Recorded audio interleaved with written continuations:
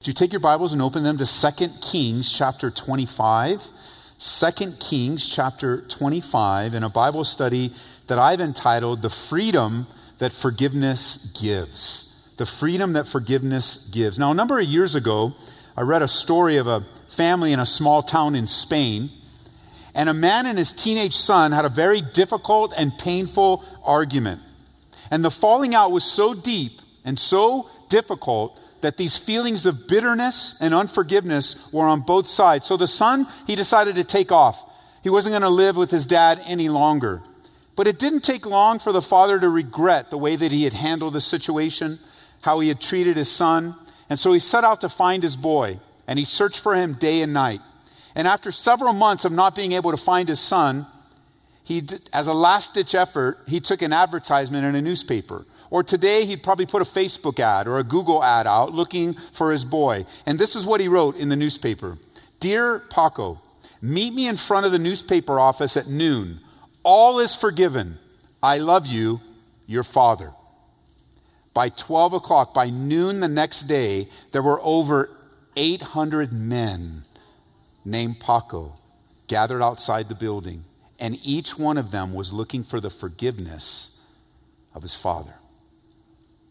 Now, whether that is a true story or not, I do know this is true. There's a desperate need for forgiveness today. There's a desperate need to see forgiveness flow in our lives and in our families. Families are broken.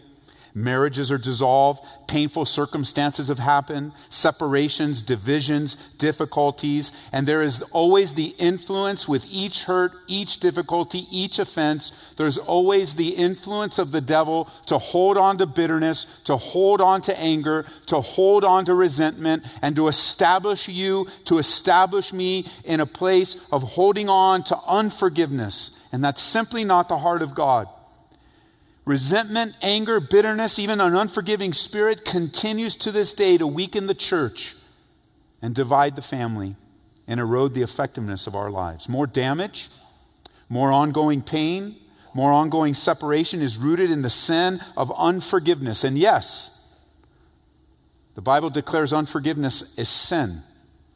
I mean, when you consider, for you and I, when we consider all that God has done for us, in our worst condition, when we were at our lowest, not our best, when we were still yet dead, the Bible says, in our trespasses and our sins, Jesus died for us. Well, he put it this way, Jesus did in Matthew chapter 6, verse 14. I'm going to read to you from the New Living. It says, if you forgive those who sin against you, your heavenly Father will forgive you. But if you refuse to forgive others, your Father will not forgive your sins. Imagine that. In a place of unforgiveness puts you and me at odds with our Father. Can I say that forgiveness is a non-negotiable for the believer? Not up for debate. Nothing that we can silence the clear teachings of the Scripture. It's non-negotiable. If you're taking notes, let me give you a few things. We'll have a few things to jot down today. But let me give you a few things about the non-negotiableness of forgiveness. Number one, forgiveness is commanded by God. Obedience is not optional. Forgiveness is commanded by God. According to Mark chapter 11, verse 25, it says, but when you are praying, first forgive anyone you're holding a grudge against. Imagine that.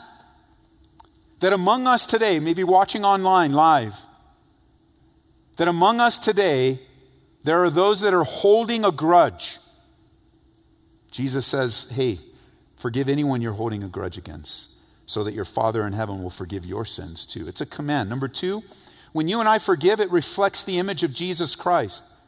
I mean, very few things in the life of the believer reflect the love and mercy and grace of Jesus like forgiveness.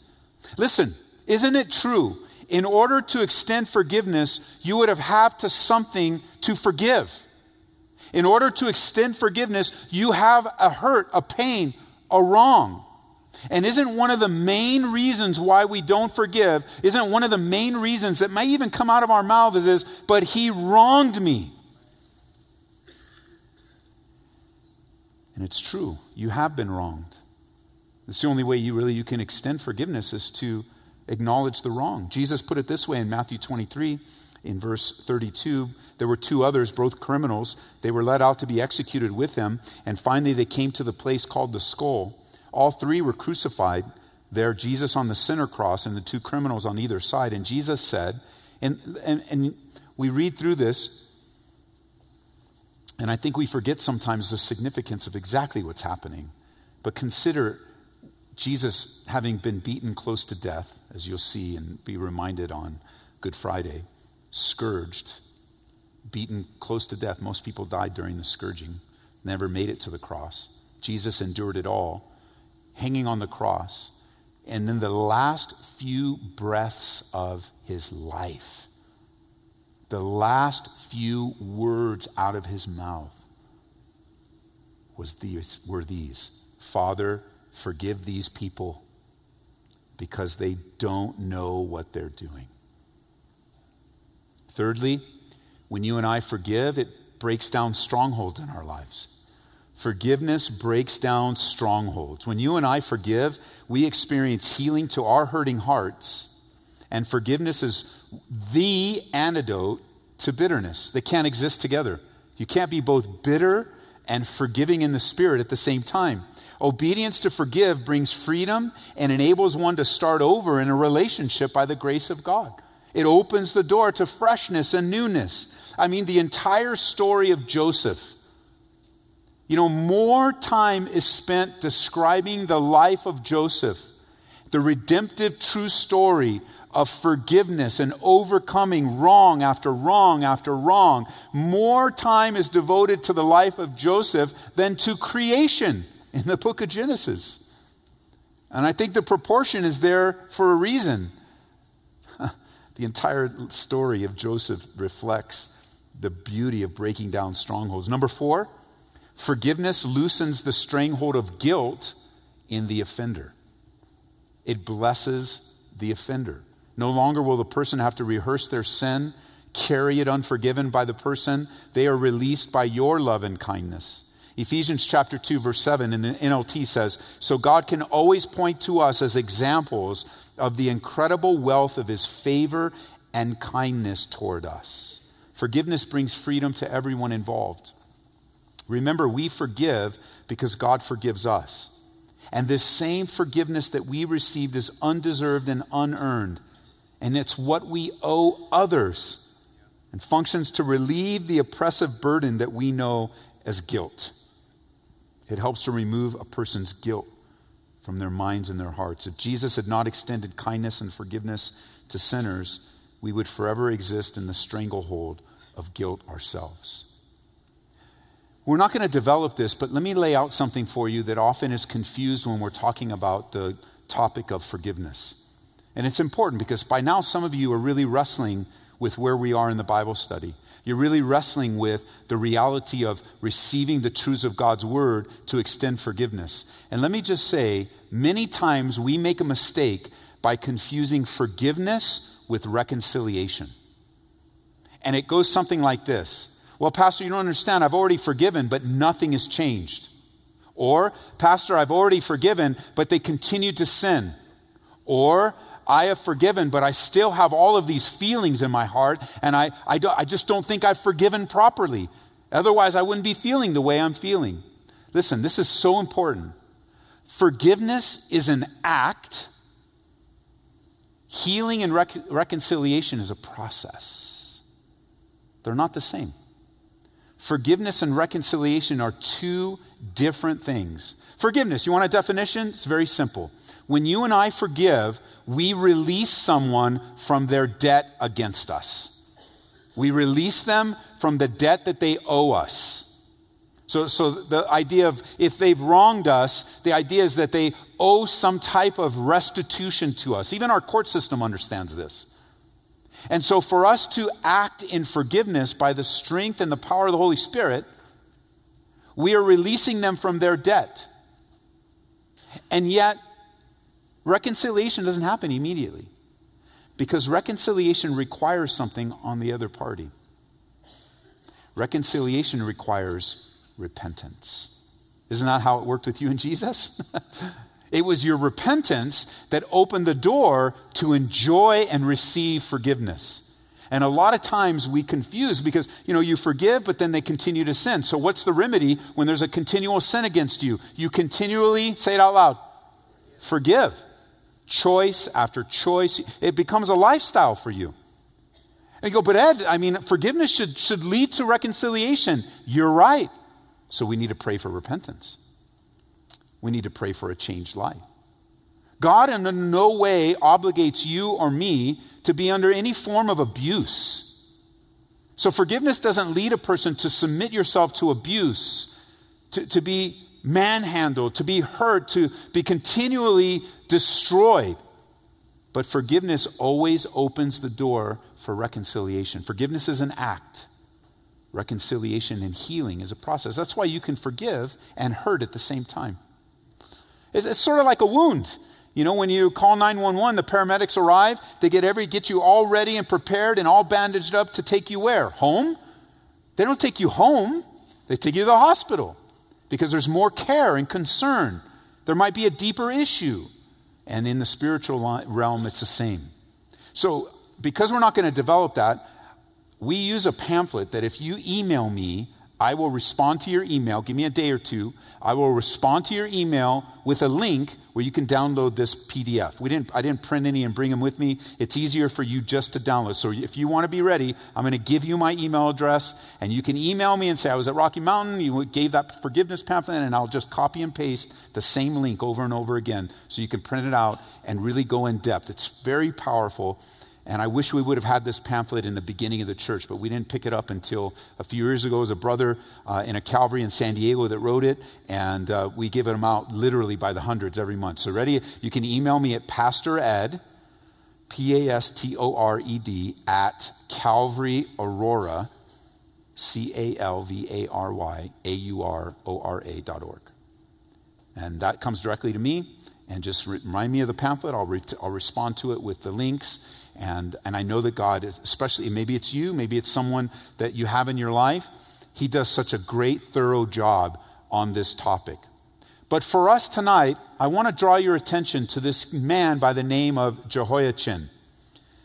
We come to a beautiful picture of forgiveness and what it means in our lives and how it works. You see, by this time in 2 Kings, Jerusalem had fallen to the second to the last king of Judah, and he's been in prison now for 37 years. And it was during this time that King Nebuchadnezzar, it's about the same time that King Nebuchadnezzar declared his great power and his great possessions. Daniel chapter 4, verse 30. Remember, the king spoke and said, "Is this not great Babylon that I built for a royal dwelling with my mighty power and for my honor?" And with those words still in his mouth, remember, he became an animal. God would not deal with that because he doesn't share his glory with anyone. And God gave him the mind of a beast, and he took everything away from him. It was in his stead, his son, Evil Merodach, which is an interesting name to name an evil king. So Evil Merodach becomes king, and he rules in his place. At the end of 7 years, you Bible students remember, at the end of 7 years for Nebuchadnezzar, he comes out of it and praises God.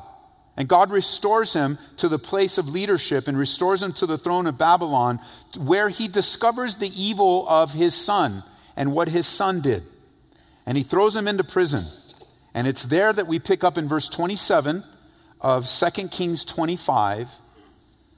It says, "It came to pass in the 37th year of the captivity of Jehoiachin, king of Judah, in the 12th month, on the 27th day of the month, that Evil Merodach, king of Babylon, in the year that he began to reign, released Jehoiachin, king of Judah, from prison." Nebuchadnezzar dies, his son comes back to power, he releases him. And he spoke, notice verse 28, kindly to him. He gave him a more prominent seat than those of the kings who were with him in Babylon. And so, verse 29, Jehoiachin changed from his prison garments. He ate bread regularly before the king all the days of his life. And as for his provision, there was a regular ration given him by the king, a portion for each day, all the days of his life. So immediately the new king, after he too was in prison, he pulls King Jehoiachin out of prison and gave him a kingship higher than all the ones in the Babylonian kingdom. And for a moment, let's just consider, being in prison for 37 years. Not many are able to relate to that in a specific way. But many I have found that 37 years of bondage, 37 days of bondage, 37 months of bondage is pretty common in the Church of Jesus Christ. It's common among believers. For this brother, he's literally been in prison 37 years, day in, day out. And I have to ask myself, as I kind of put myself in that place in the scriptures, at what point would I have just given up? I mean, what point I would have just given up hope? At what point I would have just said, you know what? This is my life. I need to make the most of it. And maybe it was in the 5th year, maybe it was in the 10th year, but whatever point he comes in his mind to deal with the difficulty of imprisonment, he just comes to the conclusion, this is my life. Maybe even feeling like this is what he deserves, and yet he was released. It says here, he was released in verse 27. You know, I've seen over the years how people just get used to their captivity. They get used to their sinful habits. They get used to their flesh. They're not enjoying the freedom that God gives them in salvation. And in the context of forgiveness, I've met a few, and I'm sure you have as well, I've met a few that have made resentment and bitterness their friends. They just become used to it. You know, bitterness is an interesting thing. Everybody notices it except the person that's bitter. Everybody can tell. And those that are captivated by bitter put up a great defensiveness, when in many cases it's very obvious to everyone else. Sadly, some people would rather stay in their captivity than enjoy the freedom that God has given to you in His love and His grace. Remaining in captivity is not what Jesus is all about. In Him there's newness and there's forgiveness. And here's the thing. If we can't forgive, or if we don't forgive, we can't move forward.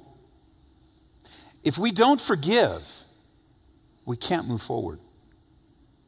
You could put it this way. Unforgiveness equals being stuck. Being in bondage. Imagine that.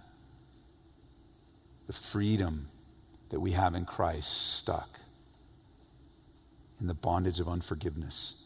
And it's here in our text that we observe the king of Babylon. He's not even a believer, showing more forgiveness than most give to others. And there are 6 things I want to show you about his release that will minister to our hearts today as we consider the beauty of forgiveness. Number 1, I want you to notice that Jehoiachin was released. He was brought out by the king. The king didn't send a message. He didn't even send a servant to release him. He himself released. It says in the year that he began to reign, verse 27, he released Jehoiachin, the king of Judah, from prison. He didn't send a messenger. He didn't send a servant to release him. He chose to do it himself. And that's what God has done for us. He came to us personally to receive us and to forgive us and to release us. The creator of the universe came to you and to me. That's how special you are to God. That's how special you are in Jesus Christ. How special God has placed upon, what a special value God has placed upon your life and mine by the blood of Jesus Christ. All of the rotten acts of your life, all of the horrible words, all of our sins have been buried and washed away, blotted out, forgiven by Jesus Christ. John chapter 8 verse 36 says this, if the Son sets you free, you'll be sort of free, maybe, kind of, sort of one day. No way. The Son sets you free, you will be free indeed. It's the greatest forgiveness greatest freedom you can find is by the forgiveness of Jesus. See, here, Jehoiachin was brought out. Number 2, Jehoiachin was also comforted. Notice he was comforted. In verse 28, he spoke kindly to him. Forgiveness brings a kindness back into our hearts, a sweetness, a gentleness. I'm sure 37 years of imprisonment left Jehoiachin discouraged and depressed, without hope. But it was the king of Babylon that came to encourage him and give him hope. It's the same way that God lifts our heads. He's the lifter of our heads. He's the very essence of our hope. Hope is found in a person, not a circumstance. Hope is found in a relationship, You see, when we are forgiven and set free, we no longer have a reason to hang our heads. We no longer have a reason to condemn ourselves. We're free. Listen, never underestimate, church, grasp this, never underestimate the power of a kind word. I mean, wouldn't you agree that the world needs kindness? Just to be demonstrated. If there's ever kindness to come to a world of which we live, it's going to come through believers. You know, our world is just upside down. You guys heard what happened in Denver today, right? We have a school on our property. And I woke up this morning to a text and a phone call right before our staff meeting that every school district in the Denver metro area closed today. 500,000 kids stayed home from school today because somebody that was infatuated with Columbine, which unfortunately another day's coming up now, 20 years this Saturday, but somebody infatuated with Columbine arrives in our city, publicly buys a gun, and then goes into hiding. And it completely threw the entire city into a place of fear and concern. And then on top of that, unfortunately, they find her at the base of Mount Evans with a self-inflicted gunshot wound. You know, you're just thinking, as she commits, what was going on in her head? And multiply that times 1,000 by 10,000.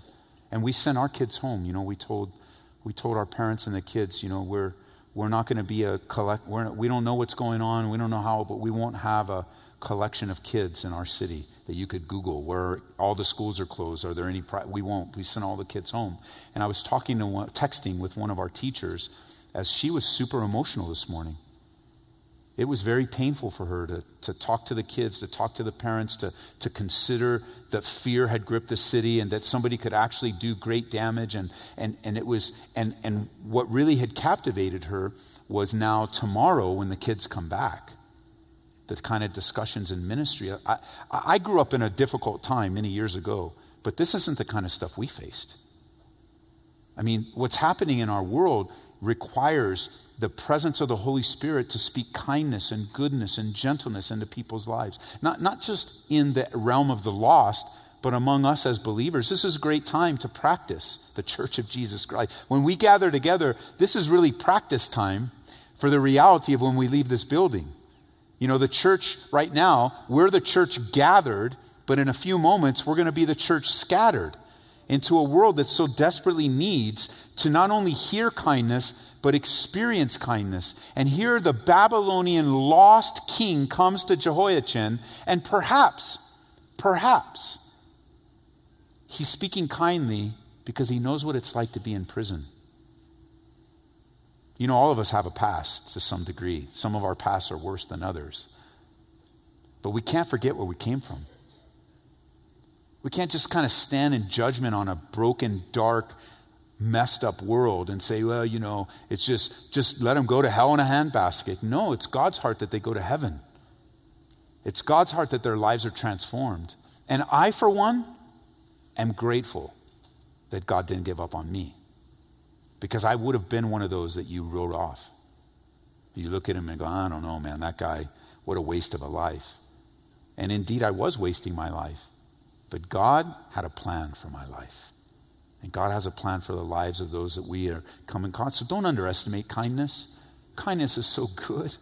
It's so wonderful. The world needs more. So the king, he comes to him, he speaks kindness. In forgiveness, it's such a beautiful picture because when God forgives us, he speaks kindness in our lives. Thirdly, we find in the text, in verse 28, that Jehoiachin was exalted by the king.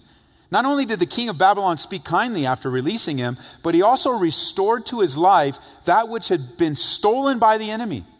He restored to him what was lost. I love this. I mean, are you overwhelmed by resentment and by bitterness today? Do you think your life is over? Do you think it's impossible to rebound from the mess that you're in? Friend, not only does God forgive you, but he also restores you and will do exceedingly abundantly above all that you can think or ask. That's the God that we serve. That's the King. And we, sitting here with all that we've received, choose to withhold forgiveness on our... We choose bitterness. We choose Now, tracking along in the message, I know that some of you have been hurt deeply. And you might be a little upset with me, or you might be arguing with me in your head. That happens all the time. And actually, it's good. If you're talking to me, you're talking with me in your head, that's good. Because you're listening to me and you're responding, and that's a good thing. But I'm not speaking to you as, a guy that hasn't been hurt myself. I'm not speaking to you like, a guy that hasn't had to put something like this into practice. Or you're not speaking to a guy that doesn't have to be challenged by this on a regular basis. Because your response is, well, if you just understood my situation, Ed, if you just understood, if you gave me 5 minutes to just let me tell you what I've been through, you will give me a pass.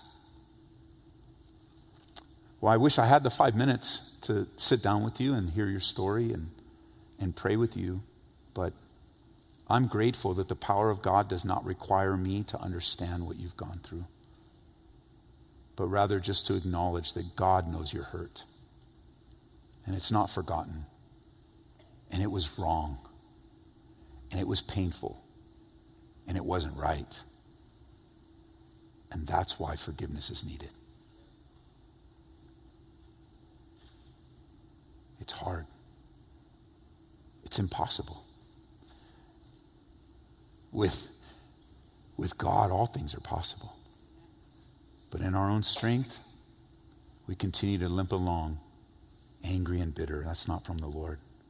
Forgiveness is so overwhelming and so breathtaking because God forgives us and he restores to us. Remember Jesus? He's described it by even David, the psalmist. He speaks of the Lord in Psalm 23. The Lord is my shepherd, I shall not want. He makes me lie down in green pastures. He leads me beside the still waters. And what does he do? He restores my soul. It's a truth throughout the scriptures. Number 4, we also find that Jehoiachin was clothed by the king. We see that in the text. It says he gave him a more prominent seat. And then verse 29, Jehoiachin changed his prison garments. That makes sense. We kind of read through it. It's like, this all makes sense. But he changed his clothes. He was released from prison. He was encouraged. He was shown kindness. He was given a throne. And now he's given a royal robe. I guess today in our minds, he had an orange jumpsuit on. No more. Take it off. You're not known as a number anymore. You have a name. You have a life. You have a future. And not only did he get clothed, but he was given royal garments, just as the Bible describes us. To think of God's work in our lives.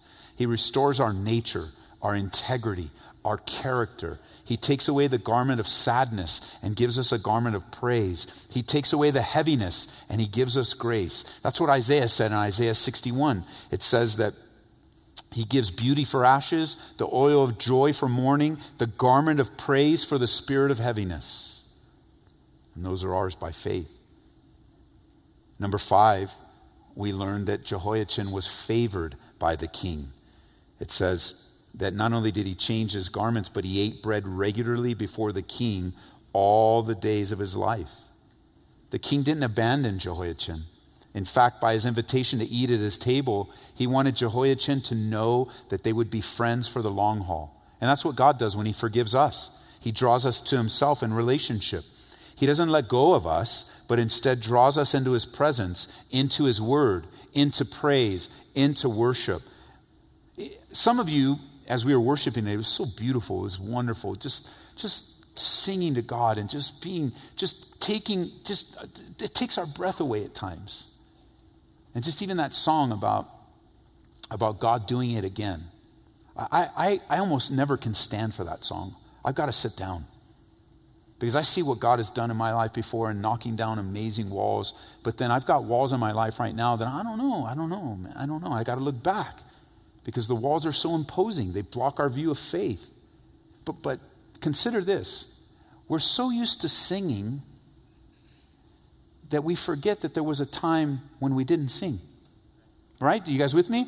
There was a time I was listening to some really bad stuff before I got saved. And if I was singing that stuff, it was, let's just say it was nasty bad. And so we sing. I've been walking with the Lord now 28 years, I think, along those lines. I've been walking with the Lord for a long time.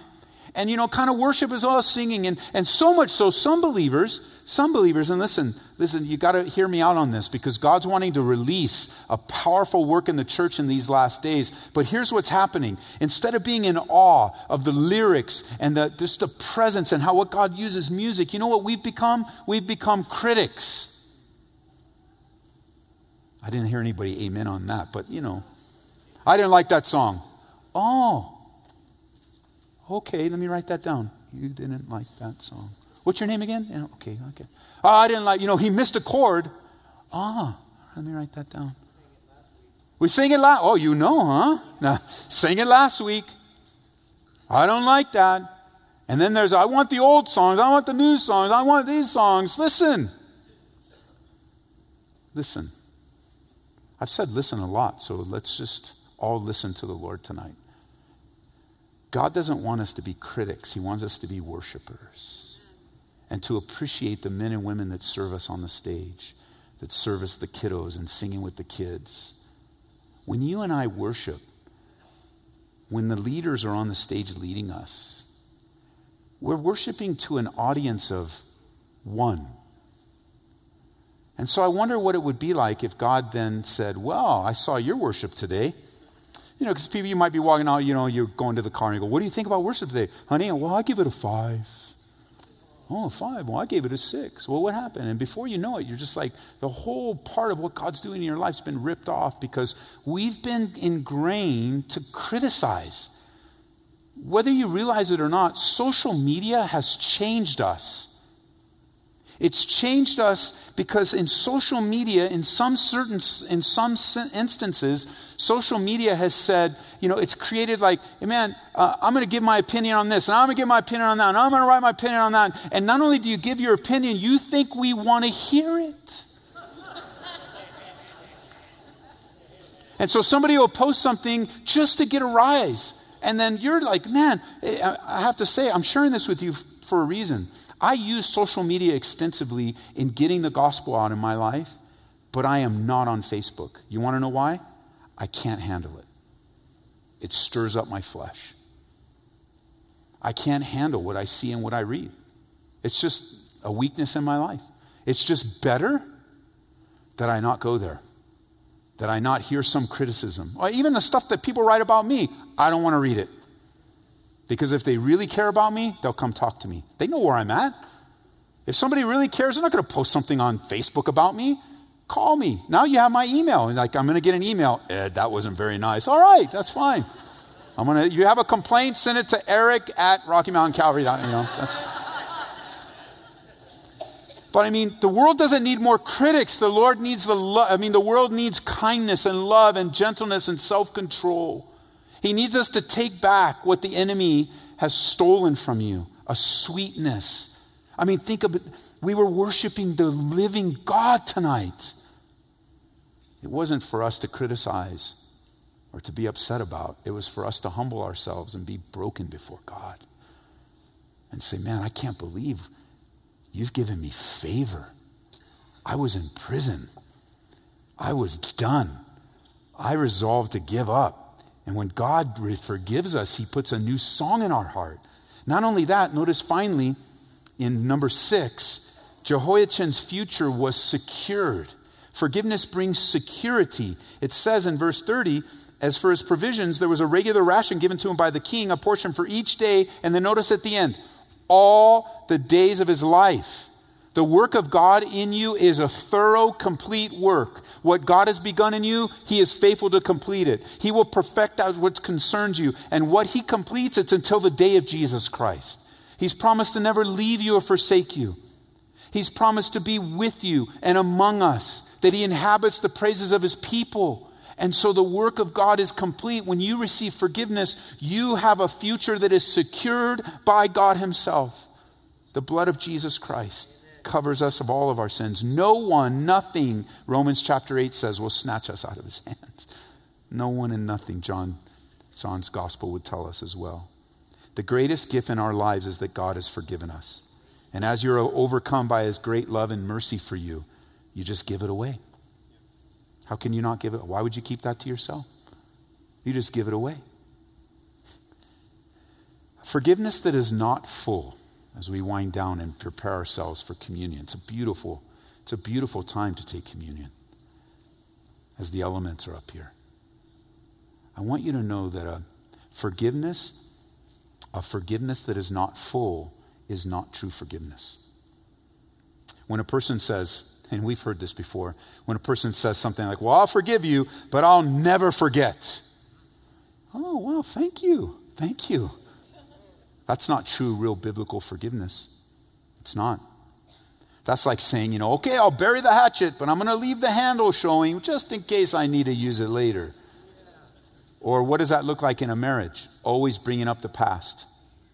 Always using the past. I mean, the argument started because the cap wasn't on the toothpaste, but before you're done, every evil thing you've ever done in the 20 years of your marriage, and now you're upset, and then you storm out, and you're like, and then you get to where you're going, and you go, but it was just the cap on the toothpaste. And then God begins to do that work, or you continue to be hardened toward your spouse because you keep using the past against them. And that's the problem with man, that often our forgiveness is not true and full. That's because we often imagine God as ourselves. We kind of cast God into an image of ourselves, like the Bible says we're tempted to do. And then we define forgiveness in the concept of human forgiveness. But when God forgives you of your sin, it's a total, complete forgiveness. It's never to be remembered against you again. As far as the east is from the west, so far as he separated us from our sins, God's forgiveness for you is total, it's complete. And so the question remains then, but Ed, I cannot forget. It's hard to forget. God has made our minds amazing. And I don't know about you, but as I'm getting older, I tend to forget the things I want to remember and remember the things I want to forget. And so what does it mean then to forget someone's sin?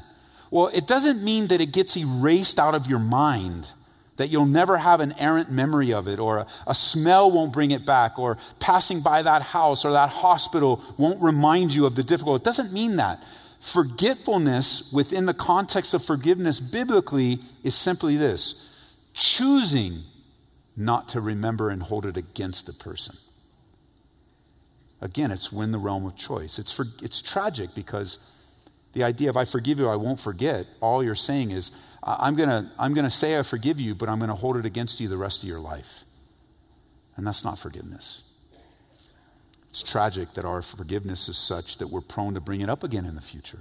We're prone to throw a past. Yeah, but you did that. And yeah, but I asked you to forgive me. Yeah, but I did forgive you, but I'll never forget. But that's not from the Lord. That's not God.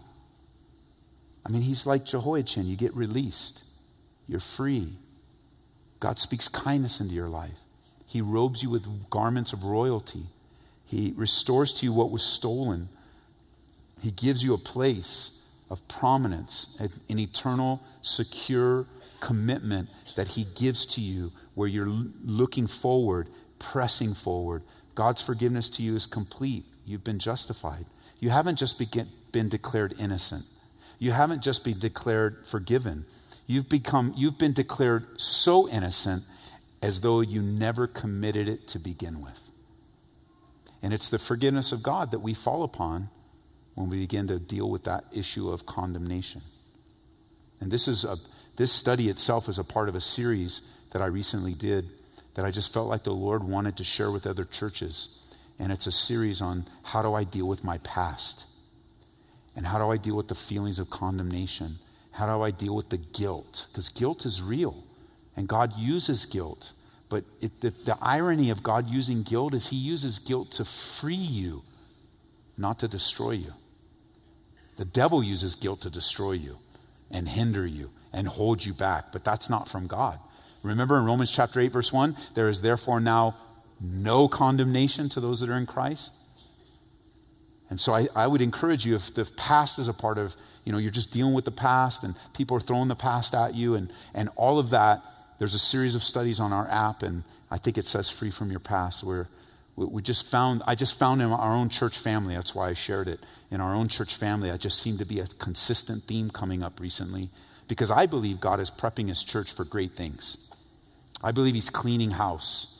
And what I mean by that is cleaning our house, right? Judgment begins at the house of the Lord. And he's just prepping his church for a fresh outpouring of his Holy Spirit. And one of the issues one of the doors we're going to walk through is the door of forgiveness. And that's where freedom is going to come, and an outpouring of strength and goodness. So if that's an issue in your life today, and you're a believer in Jesus Christ, today in a few moments you're going to be able to come up and take the elements of communion that are reminders.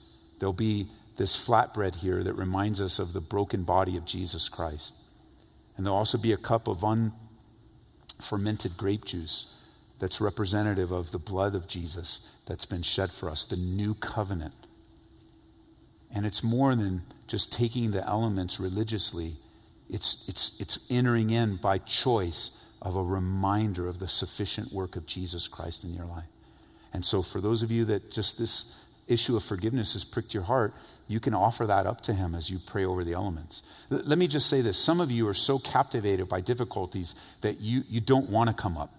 You might say, I don't deserve, I can't take communion because I'm so bad as a believer.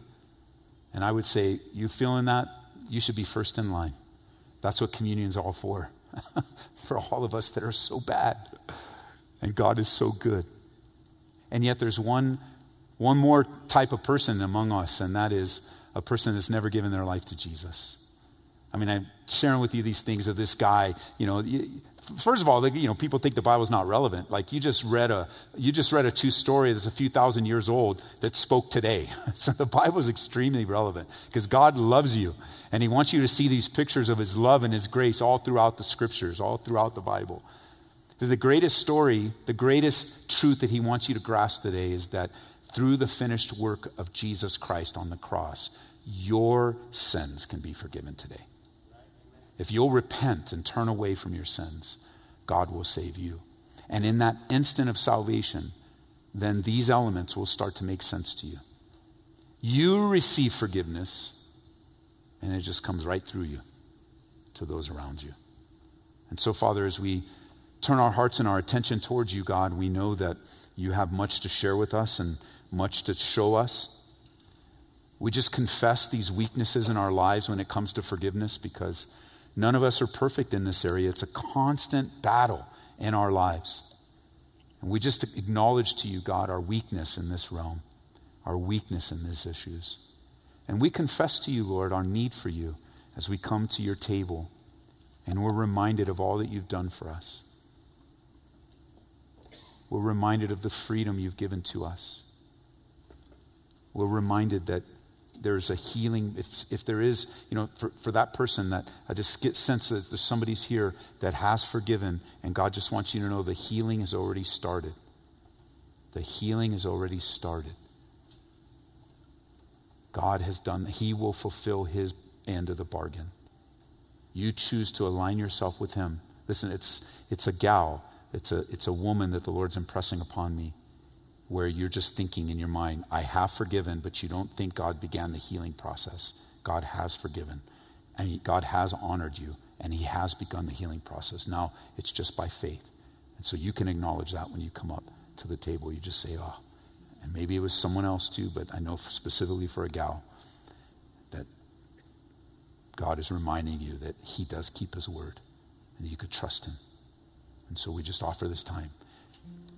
And there'll be, Lord, we just thank you for your faithfulness in our lives. Even when we're faithless, you remain faithful. In Jesus' name, amen.